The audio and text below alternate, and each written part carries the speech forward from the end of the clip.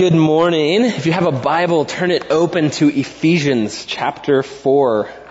Ephesians chapter 4, as you're going there, I just want to welcome you. Thanks so much for being here this morning. We are going through this ancient sermon written by Paul, spread throughout the churches of Asia Minor in the first century. And this book just completely opens up in such an uncluttered way what it looks like to be in Christ, to be in relationship with Jesus, the King, and to be His church. And so we have been exploring this book kind of idea by idea all the way through, and we are at a turning point today. We're at the halfway mark. Maybe not in messages, but at least in text. So that's exciting. We're at a turning point. The first 3 chapters have been all about exploring what is true of those who follow Christ. What is the identity? Who are you really? What is the identity of Christ followers? What is the reality that defines what it means to be church? And now we're turning towards the second half, chapters 4 through 6, where we look at how we live in response to that. So that is very exciting. We've kind of plumbed the depth of the gospel. What has happened? What has God done in and through Jesus? What has He made us? And now we've just finished this amazing prayer in chapter 3 of Paul, where he prays that what is true of Christ's followers would actually be true of our experience, right? That the Spirit of God would sensitize our heart to His truth such that it would stick to us and we'd be transformed, we would feel and grasp the depth of God's love for us revealed in Jesus. So we are going to get into the text this morning, looking at Ephesians 4, verse 1. Follow along with me. We'll begin here. The text is on your screen here in the ESV. That's what I'm preaching from, so come along with me. I, therefore, a prisoner for the Lord, urge you to walk in a manner worthy of the calling to which you have been called, with all humility and gentleness, with patience, bearing with one another in love, eager to maintain the unity of the Spirit in the bond of peace. There is one body, one Spirit, just as you were called to one hope that belongs to our call. One Lord, one faith, one baptism, one God and Father of all, who is over all and through all and in all. This is the word of the Lord. So here we are. Paul is turning his energy from what is true now to turn our attention to what ought to be true of our lives. What is true of us according to God. Now what ought to be true of our practical daily experience. So here's our plan for the morning. We're going to ask this text basically 4 questions. What does it mean to walk worthy of our calling? What does it look like? And what's the aim? What's the purpose of that? And what are the resources for it? So what is the worthy walk? What in the world are we talking about? So let's get right into the first words of this text. Come along with me. I, therefore, a prisoner for the Lord. So Paul reintroducing himself, like he's already said, ancient letters, they begin kind of letting you know who's writing it from the beginning. It's like, hey, I'm Paul, I'm sending this to you, so-and-so, and then they get into the body of their letter. But he's already introduced himself. Now he's reminding us again of his circumstances. And so he says, therefore, I'm a prisoner. Notice 2 things. He says, for the Lord. I love this. I'm a prisoner for the Lord. He could have done some other things here with his language. He could have talked about, I'm a prisoner of the Roman Empire, or I'm a prisoner because there's some people out to get me. He could have blame shifted and put his circumstances on top. But instead, he puts his relationship with King Jesus on top, and it defines his circumstances. So I am a prisoner. I happen to be a prisoner right now, but I am one for the Lord. Right? And so this translates for us because we tend to live in our lives as if our ego is central and whatever we are for ourselves or maybe for our family, but our sphere doesn't get out too big. And so Paul says, no, whatever I am doing for the Lord. I happen to be chained. I am so for the Lord. The freedom that I have in Christ has actually bound me to this Roman prison for the Lord. Whatever circumstance you find yourself in, can be used for the Lord. Secondly, he reminds them that he is in fact a prisoner, that he is bound by something. Now, I love, when you're trying to impress someone, you name drop, right? So I was like hanging out with so-and-so the other day, and you kind of throw that out there to impress people. Paul's kind of doing that with a twist. He's status dropping. I happen to be a prisoner. Normally we look on that as pretty shameful, right? Like, whoa, bummer, but he says, no, this is, he's boasting in this here, right? He's saying, I'm a prisoner for the Lord. And so he's trying to get you to see that, hey, look, I'm about to ask you to put some things on the line. I'm about to ask you to get really serious about putting yourself out there, out of your comfort zone. And I just want to show you that I've put myself out there too, right? He's kind of giving himself some credibility for what he's about to ask us to pay attention to in our own lives. And so he's saying, look, I want you to put some serious things on the table for the Lord. And by the way, I happen to be writing this from prison, right? I'm not asking you to do anything I'm not willing to do. And so there's kind of no excuse for us, those who are reading it. There's no excuse to shy away from living fully for the Lord. Now, he says, the prisoner for the Lord, one bound by loyalty to King Jesus. This is what he says to the church. I, therefore, a prisoner for the Lord, what? Urge you, right? I'm not just telling you, and I'm urging you, I'm pleading with you, I'm exhorting you. I want you to be moved now, right? I'm urging you to walk in a manner worthy of the calling to which you have been called. Basic Bible study 101. Right? Whenever you see a therefore in a text, you should ask, why is the therefore, or what is the therefore there for? Remember this? Maybe not. Okay, so you should know that now. You've got it in your heads. What on earth is the therefore there for? Right? He has just talked about everything that is true of us in Christ. Right? You were dead, you've been made alive. You've been blessed with every spiritual blessing in the heavenlies. Sins forgiven, right? Part of a new humanity, the temple of God, the place where God chooses to dwell. All of this true of you. So because of that, I'm urging you now to walk in a manner worthy of the call of God. If we start with, what does God want me to do? We'll always end up frustrated, lacking motivation. But if we begin with the question, what has God done? It completely motivates us. So Paul gets us to action after he's told us everything that God's already done. I therefore urge you to walk in a manner worthy of the calling to which you have been called. Here we are at the crux of Ephesians, right at the center of the book, essentially. Chapters 1 through 3 come before this sentence. Chapters 4 through 6 right after. Here at the very center of the book, you get this amazing sentence. This is what he's saying, essentially. At the crux of the letter, you get this one word, and it's a word picture. We translate it as worthy, right? Worthy, but it's a single Greek word, and it is axios. Say it with me. Axios. All right, very good. Experts in the Greek.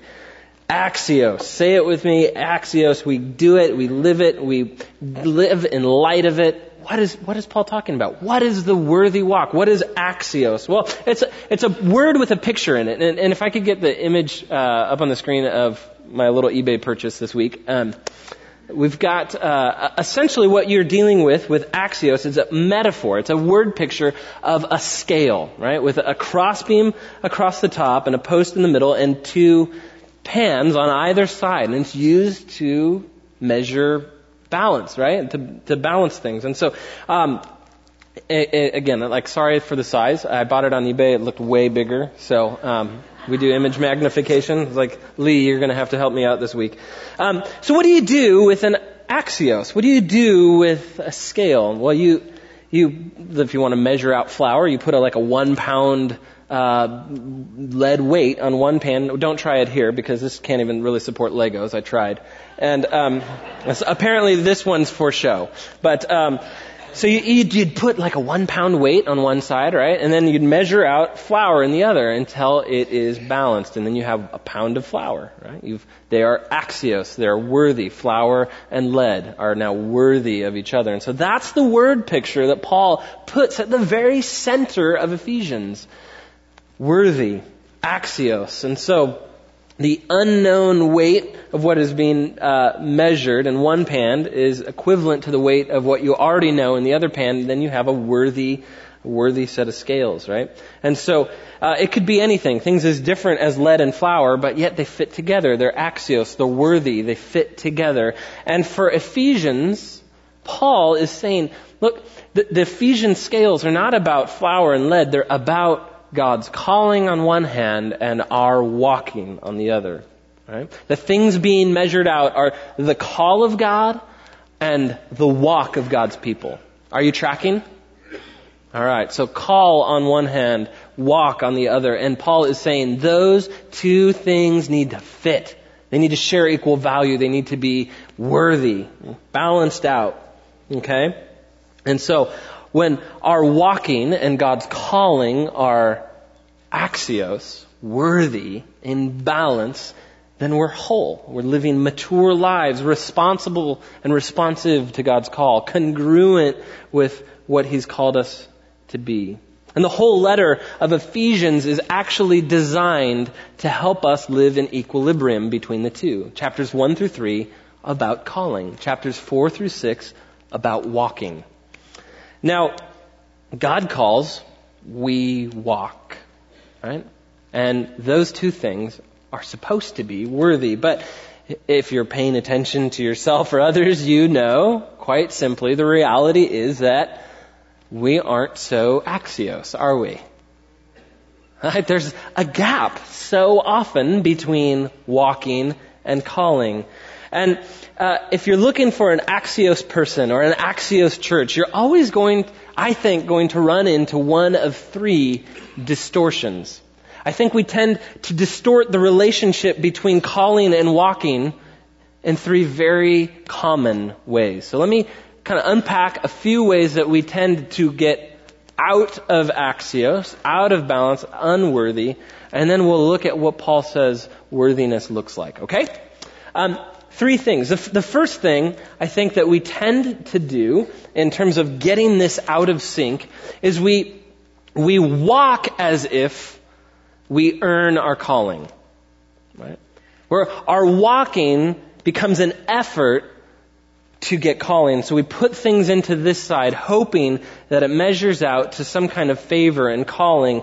And so if we follow the right rules rightly, it gets me approval and acceptance and favor. And we call this moralism, right? Where I am being run by ethical demands rather than I'm being run by a relationship that results in an ethical life.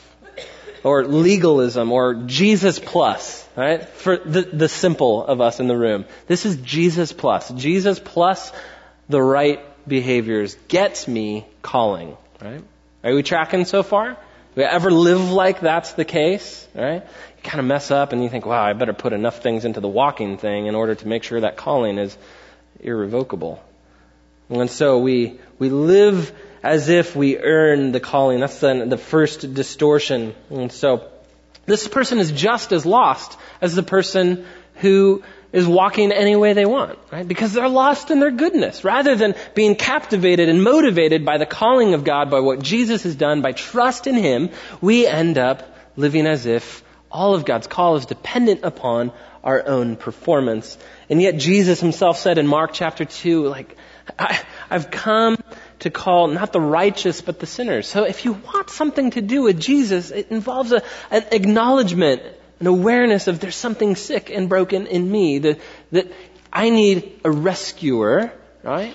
And I need Him to make me well. It's God coming, this is the picture, it's God coming toward sin, toward sinners, rather than the other way around. He comes in His own initiative and His own love and His own grace to restore and to make right. And so that's a huge piece of the picture. The second distortion where we get walking and calling out of whack, out of balance, is where we kind of walk essentially divorced from our calling. Like we do our own walk completely ignorant of what's going on in the calling side of things. And so I'd like to call this maybe relativism or Jesus minus, right? Like I want Jesus minus all the things that come with Jesus. I want Jesus minus the demands that Jesus would make on my life if I were to be His.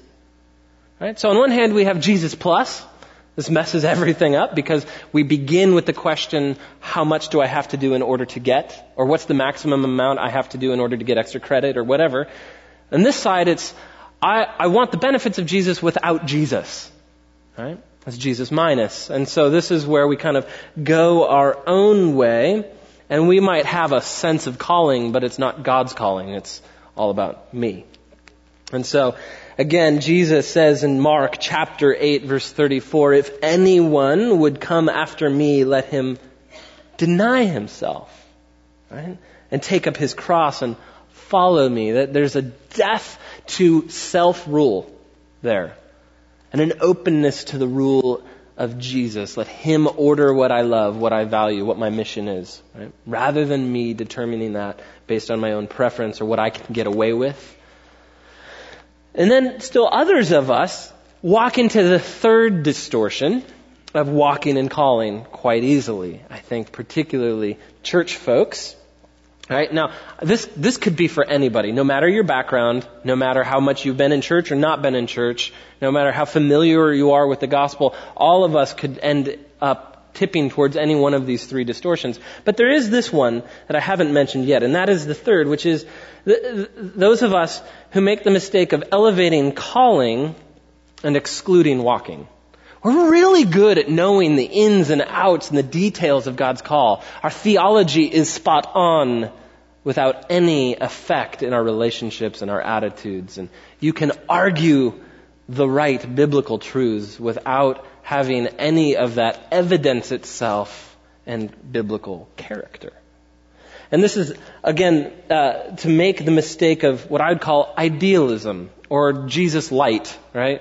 Where we end up loving ideas about Jesus without being transformed by the love of Jesus.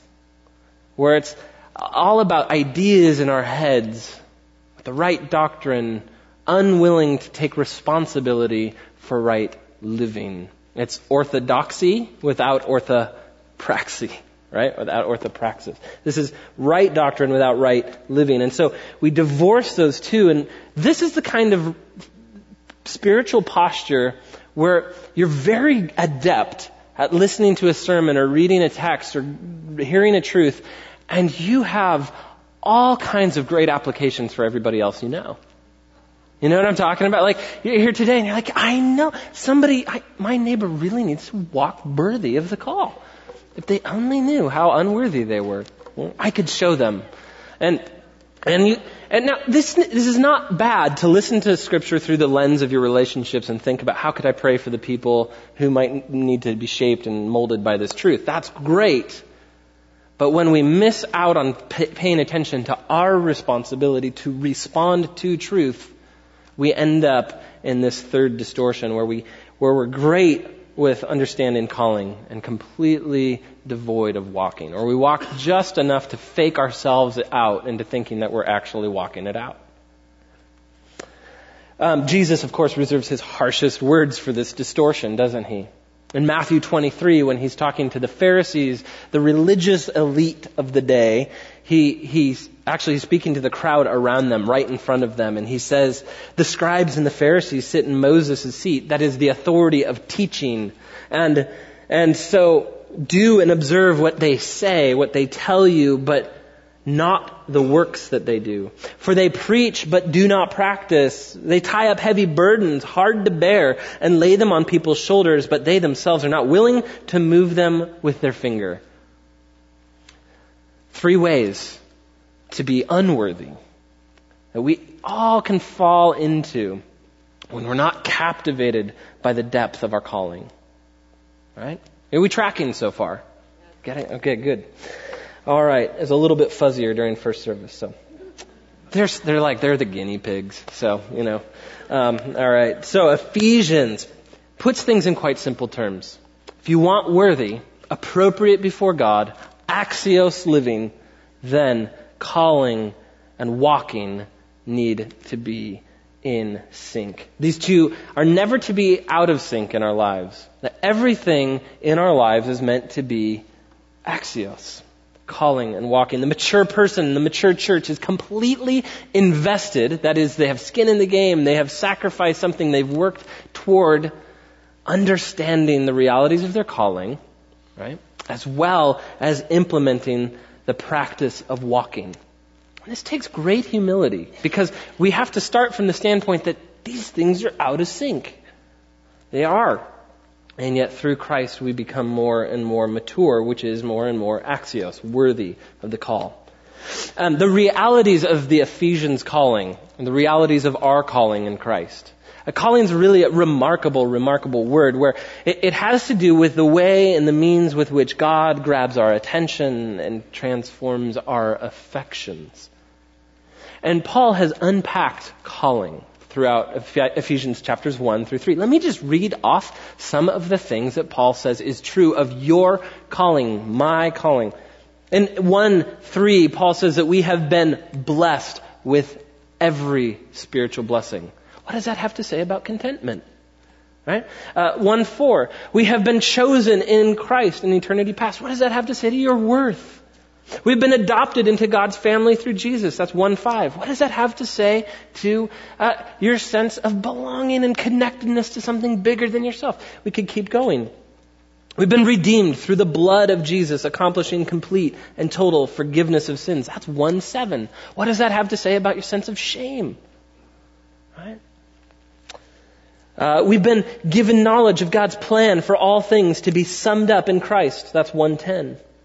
We have an inheritance, 1:11. 1:12 says that we have hope in Christ. 1:13 says that we have been sealed with the down payment of the Holy Spirit. There's a future for you because there's a present deposit of God's own life in you.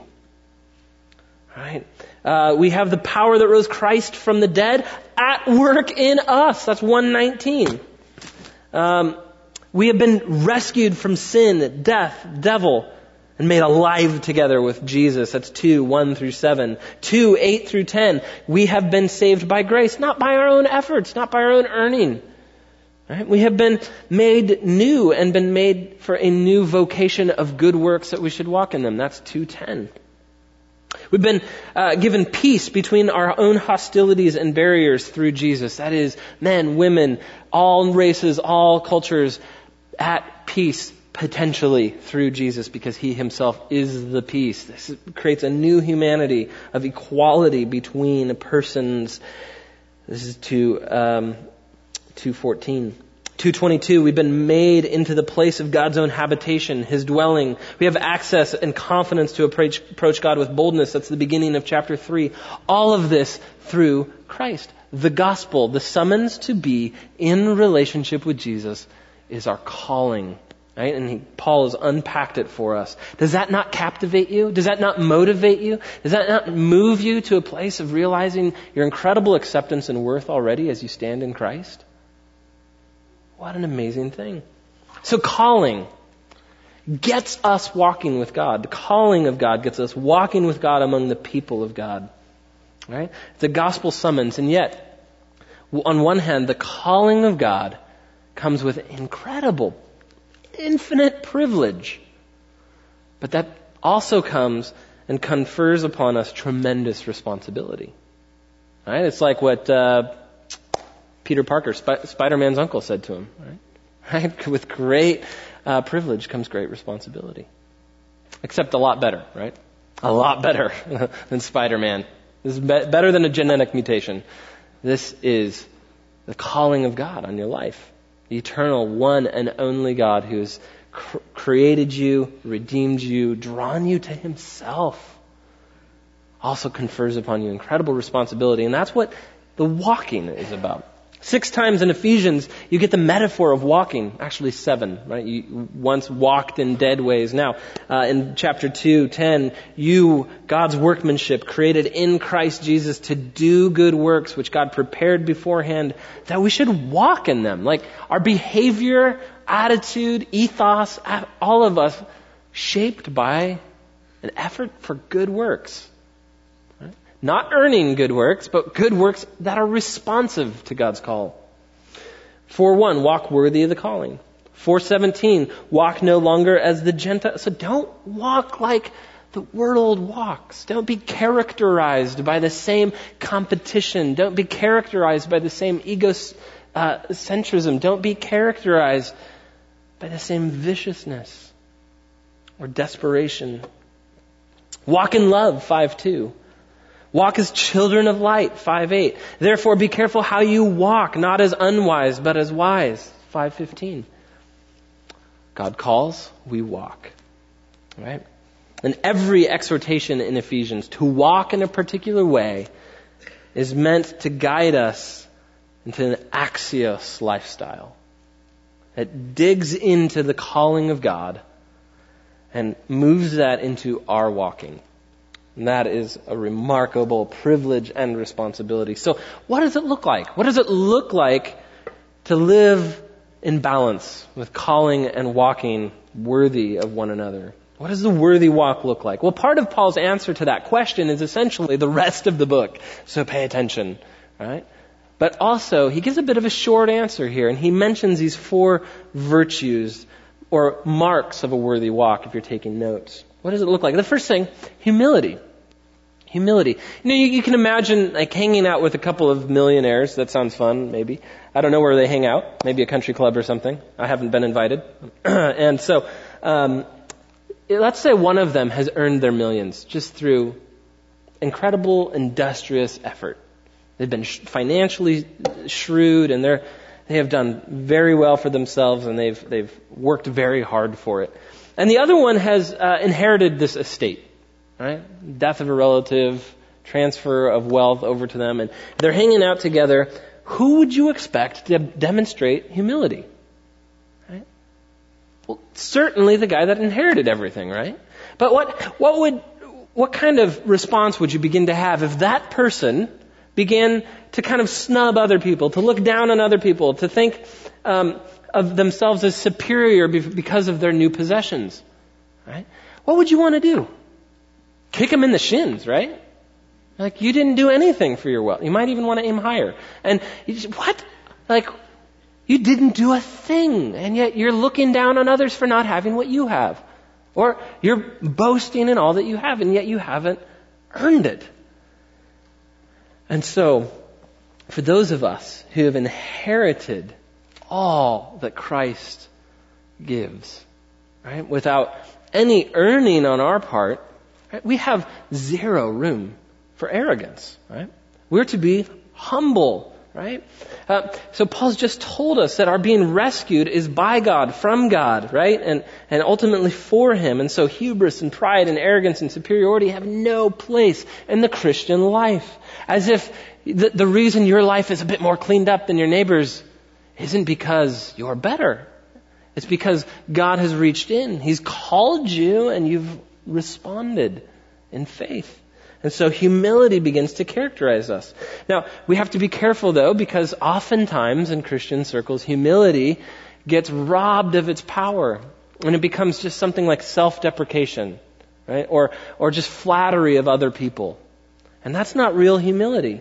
Real humility is the result of taking God's perspective on ourselves. To recognize gifting and to be grateful for it. To recognize the source of our worth, right? Humility isn't saying, I'm worthless. It's saying, I have great worth, but I derive it from the right source, from Jesus, from what He's done. My worth isn't in my achievements, but in the achievement of Christ, right? Given to me by my Father in heaven. And so the person then who's humble is also moldable. I kind of see humility as the gateway virtue, right? If you're humble, or as Jesus says in the Sermon on the Mount, if you are poor in spirit, recognize your own spiritual poverty before God, you're a pretty teachable person, aren't you? Right? But if you're kind of fighting for your own power, position, authority, ego, at that point, rather than humility characterizing you, and without, you've shut yourself off now to all kinds of other growing virtues because you've kind of shut off the engine for learning. But humility here is this amazing gateway where when we humble ourselves, we become open to being shaped and molded, and it's not passive, but it's seeking growth. And then Paul moves from humility into gentleness. And this is just such a remarkable thing. He puts this in here. What does a person who's powerfully transformed look like? Go around stepping on people, right? Plopping them for when they get things wrong. Oh, they're gentle. Right? They're gentle. And this is really quite incredible. I mean, think about, you could be humble but not gentle, right? You could kind of think of yourself in proper perspective, and yet you could still kind of be a jerk. So Paul's saying, hey, let's make sure we get these things balanced out here, right? So the worthy person, they're humble and they're also gentle. You've ever had somebody like verbal vomit on you? Where like you've stepped on a nerve and then all of a sudden they're like spewing stuff out at you and you're like, whoa, right? That is what happened there. Like this is a person who is kind of hot-tempered, right? But to be gentle means to be even-tempered, right? It means to kind of keep your cool, right? Somebody says bad things about you and you go, okay, is it true? If so, I can stand in Christ's forgiveness, and I can stand in a willingness to learn. If it's false, then you can say, I hope they get to know me better, right? Because you're gentle, right? Keep moving here. Patience. Paul says this worthy walk is a patient walk. Again, another one of the fruit of the Spirit here in Galatians 5, the evidences of God's Spirit at work in your life, gentleness and patience. How good is a humble person and a gentle person if they're not patient? Like, I appreciated those 5 minutes where you were humble and gentle, but then things got hard and you just kind of lost it. This would be an ineffective humility and gentleness, right? So patience here kind of fills that out. A worthy walk involves patience because our calling comes from a patient God. The word here could be translated long-suffering. I love this because it calls us out, right? We're like, oh, yeah, I'm totally patient.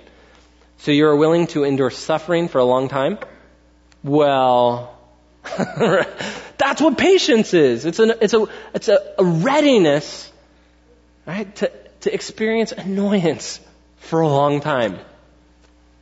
Right? And, John Chrysostom, early church preacher, kind of grounds his definition of patience in its etymology, which basically means to have a large and wide and big soul.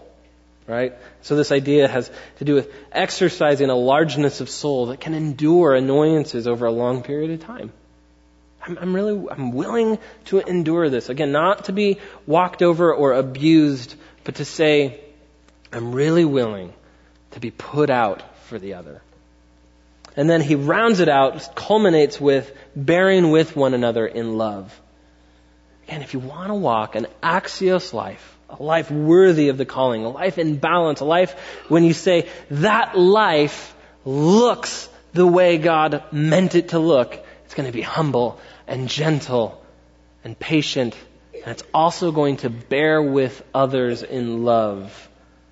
Now, this seems to indicate a major presupposition about life, and that is expect friction. Do you guys do that?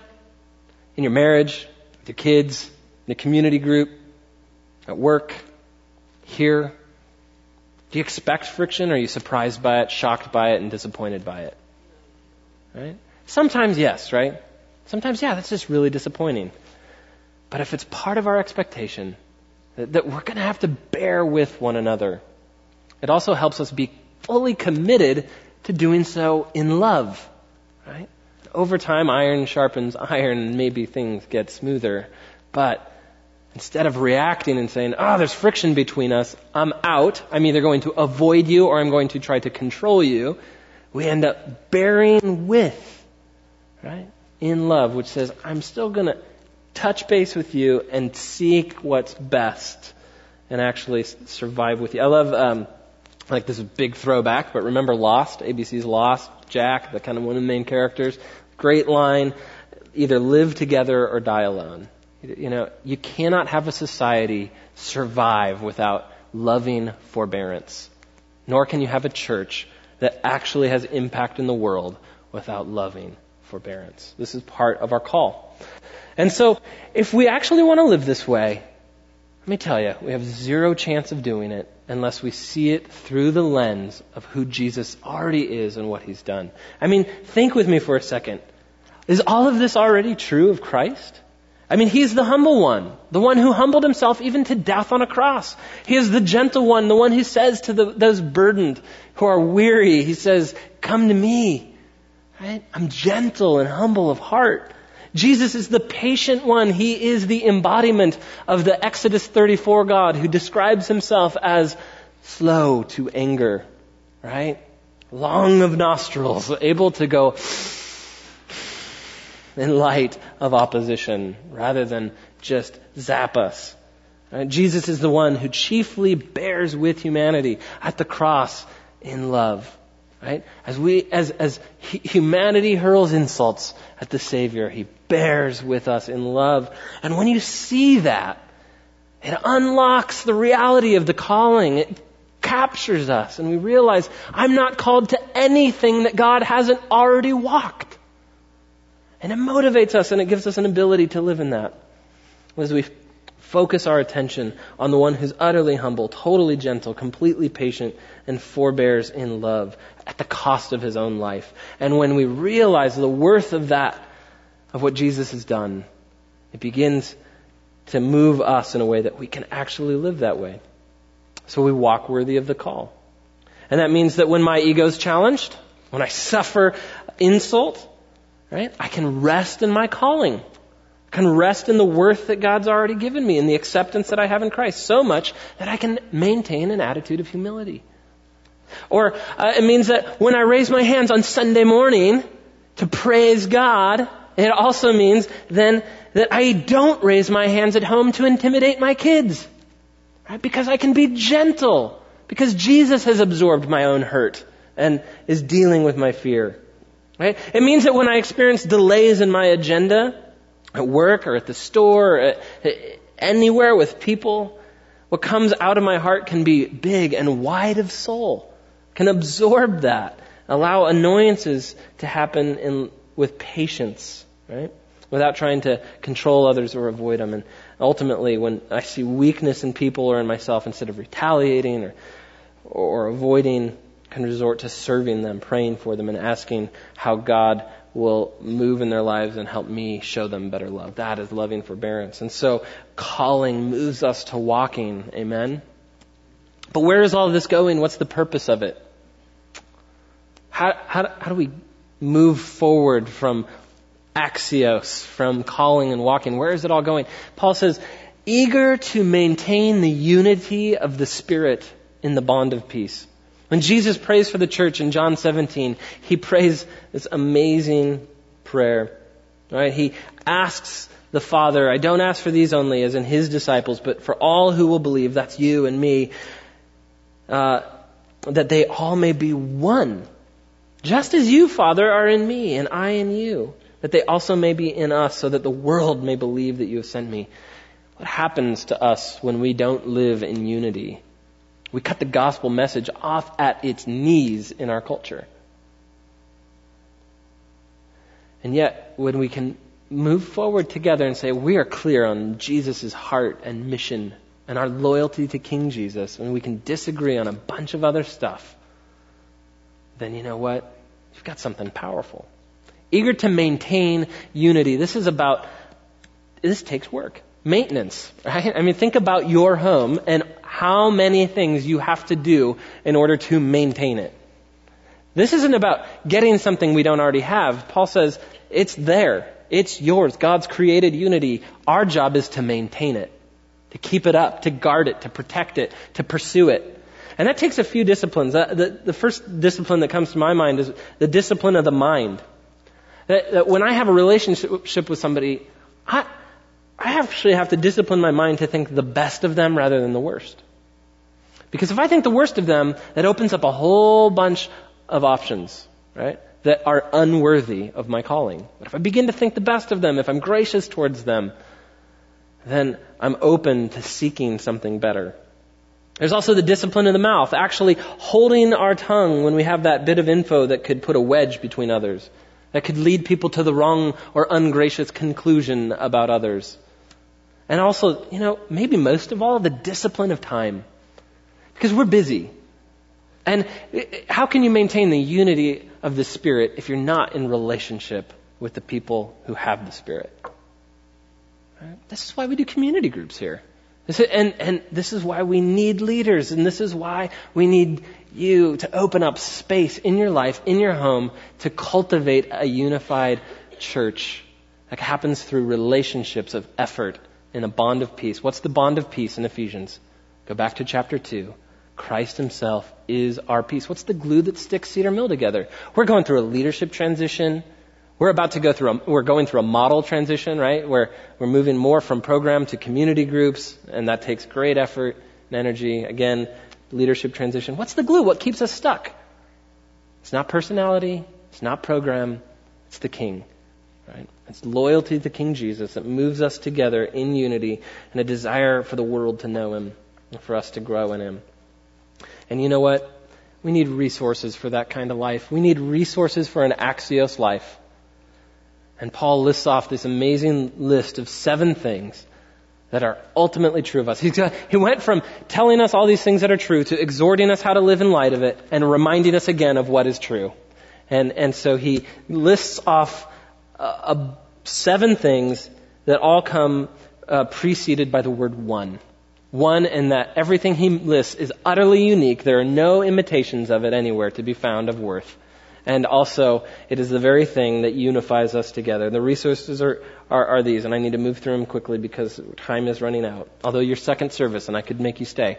All right, one body. One body. This is such an incredible resource for a unified life. If you realize I am stuck together with other people, I have great things to learn from them, to be formed by them, and I'm not living my life for myself. I'm simply not, because I am part of one body. And you know what? It should never be a problem, right? For us to recruit people to the work of the ministry here, right? And so, if you want to begin to live in light of the body and to be able to put energy into being a part of the body, you know what? The best way to do that is to begin to serve. Right? And some of you guys, there's some people who serve in 20 ministries, and it's whoa, calm down, take a Sabbath. Because you're going to burn out, but thank you. And then there's others, right? We move in and out of the building, disconnected from the body. The best way to be connected to the body is to serve alongside other people. You know that one easy way to do that is to help out with hospitality on Sunday morning here. It's once a month. Hang out, set some donuts up, smile at people. Can make a difference in somebody's life.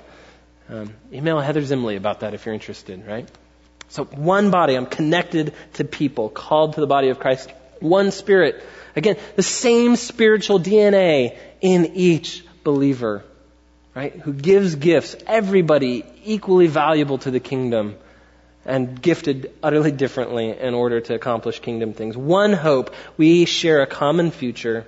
One Lord, Jesus Christ, the central person in the list of 7, 3 things before him, 3 things after him, Jesus at the center of the list. He is what glues us together, the ultimate resource. We have his life in us, and when you surrender to him, your allegiance to him, it shapes everything else in your life. If you're here today and you're my life doesn't look anything like an Axios life. There's nothing, I wouldn't call it worthy. The first step is to respond to the call, to respond to Jesus, to say, I'll bow my knee to the King, to live for him because he has given everything for me. I'm moved by love, and I want to begin to live for him. And you know what? As you respond to him in your life, you become a worthy person because he's made you worthy by what he's done on the cross. This is good news. One faith. Can we apprehend Jesus through faith? Right? This isn't something we get to test out in a tube. This is something you work out in life. Holding on to Jesus through trust. One baptism, the one thing that utterly identifies us as Christ followers is death to self and life to God through Jesus, who come out of the water defined and identified by our shared relationship with Christ. And one God, one Father of all. There is one God, Father, Son, and Spirit. This is the God of our salvation. This is the God who we meet in the face of Jesus, who we experience through the gift of the Spirit, who we embrace through the call of the gospel, and the God for whom we walk worthy in all things, the God who meets us here at the table, the bread and the cup.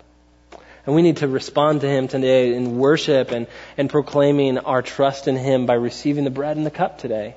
We're going to end there and celebrate there because we realize that the worthy one has given everything to make us worthy.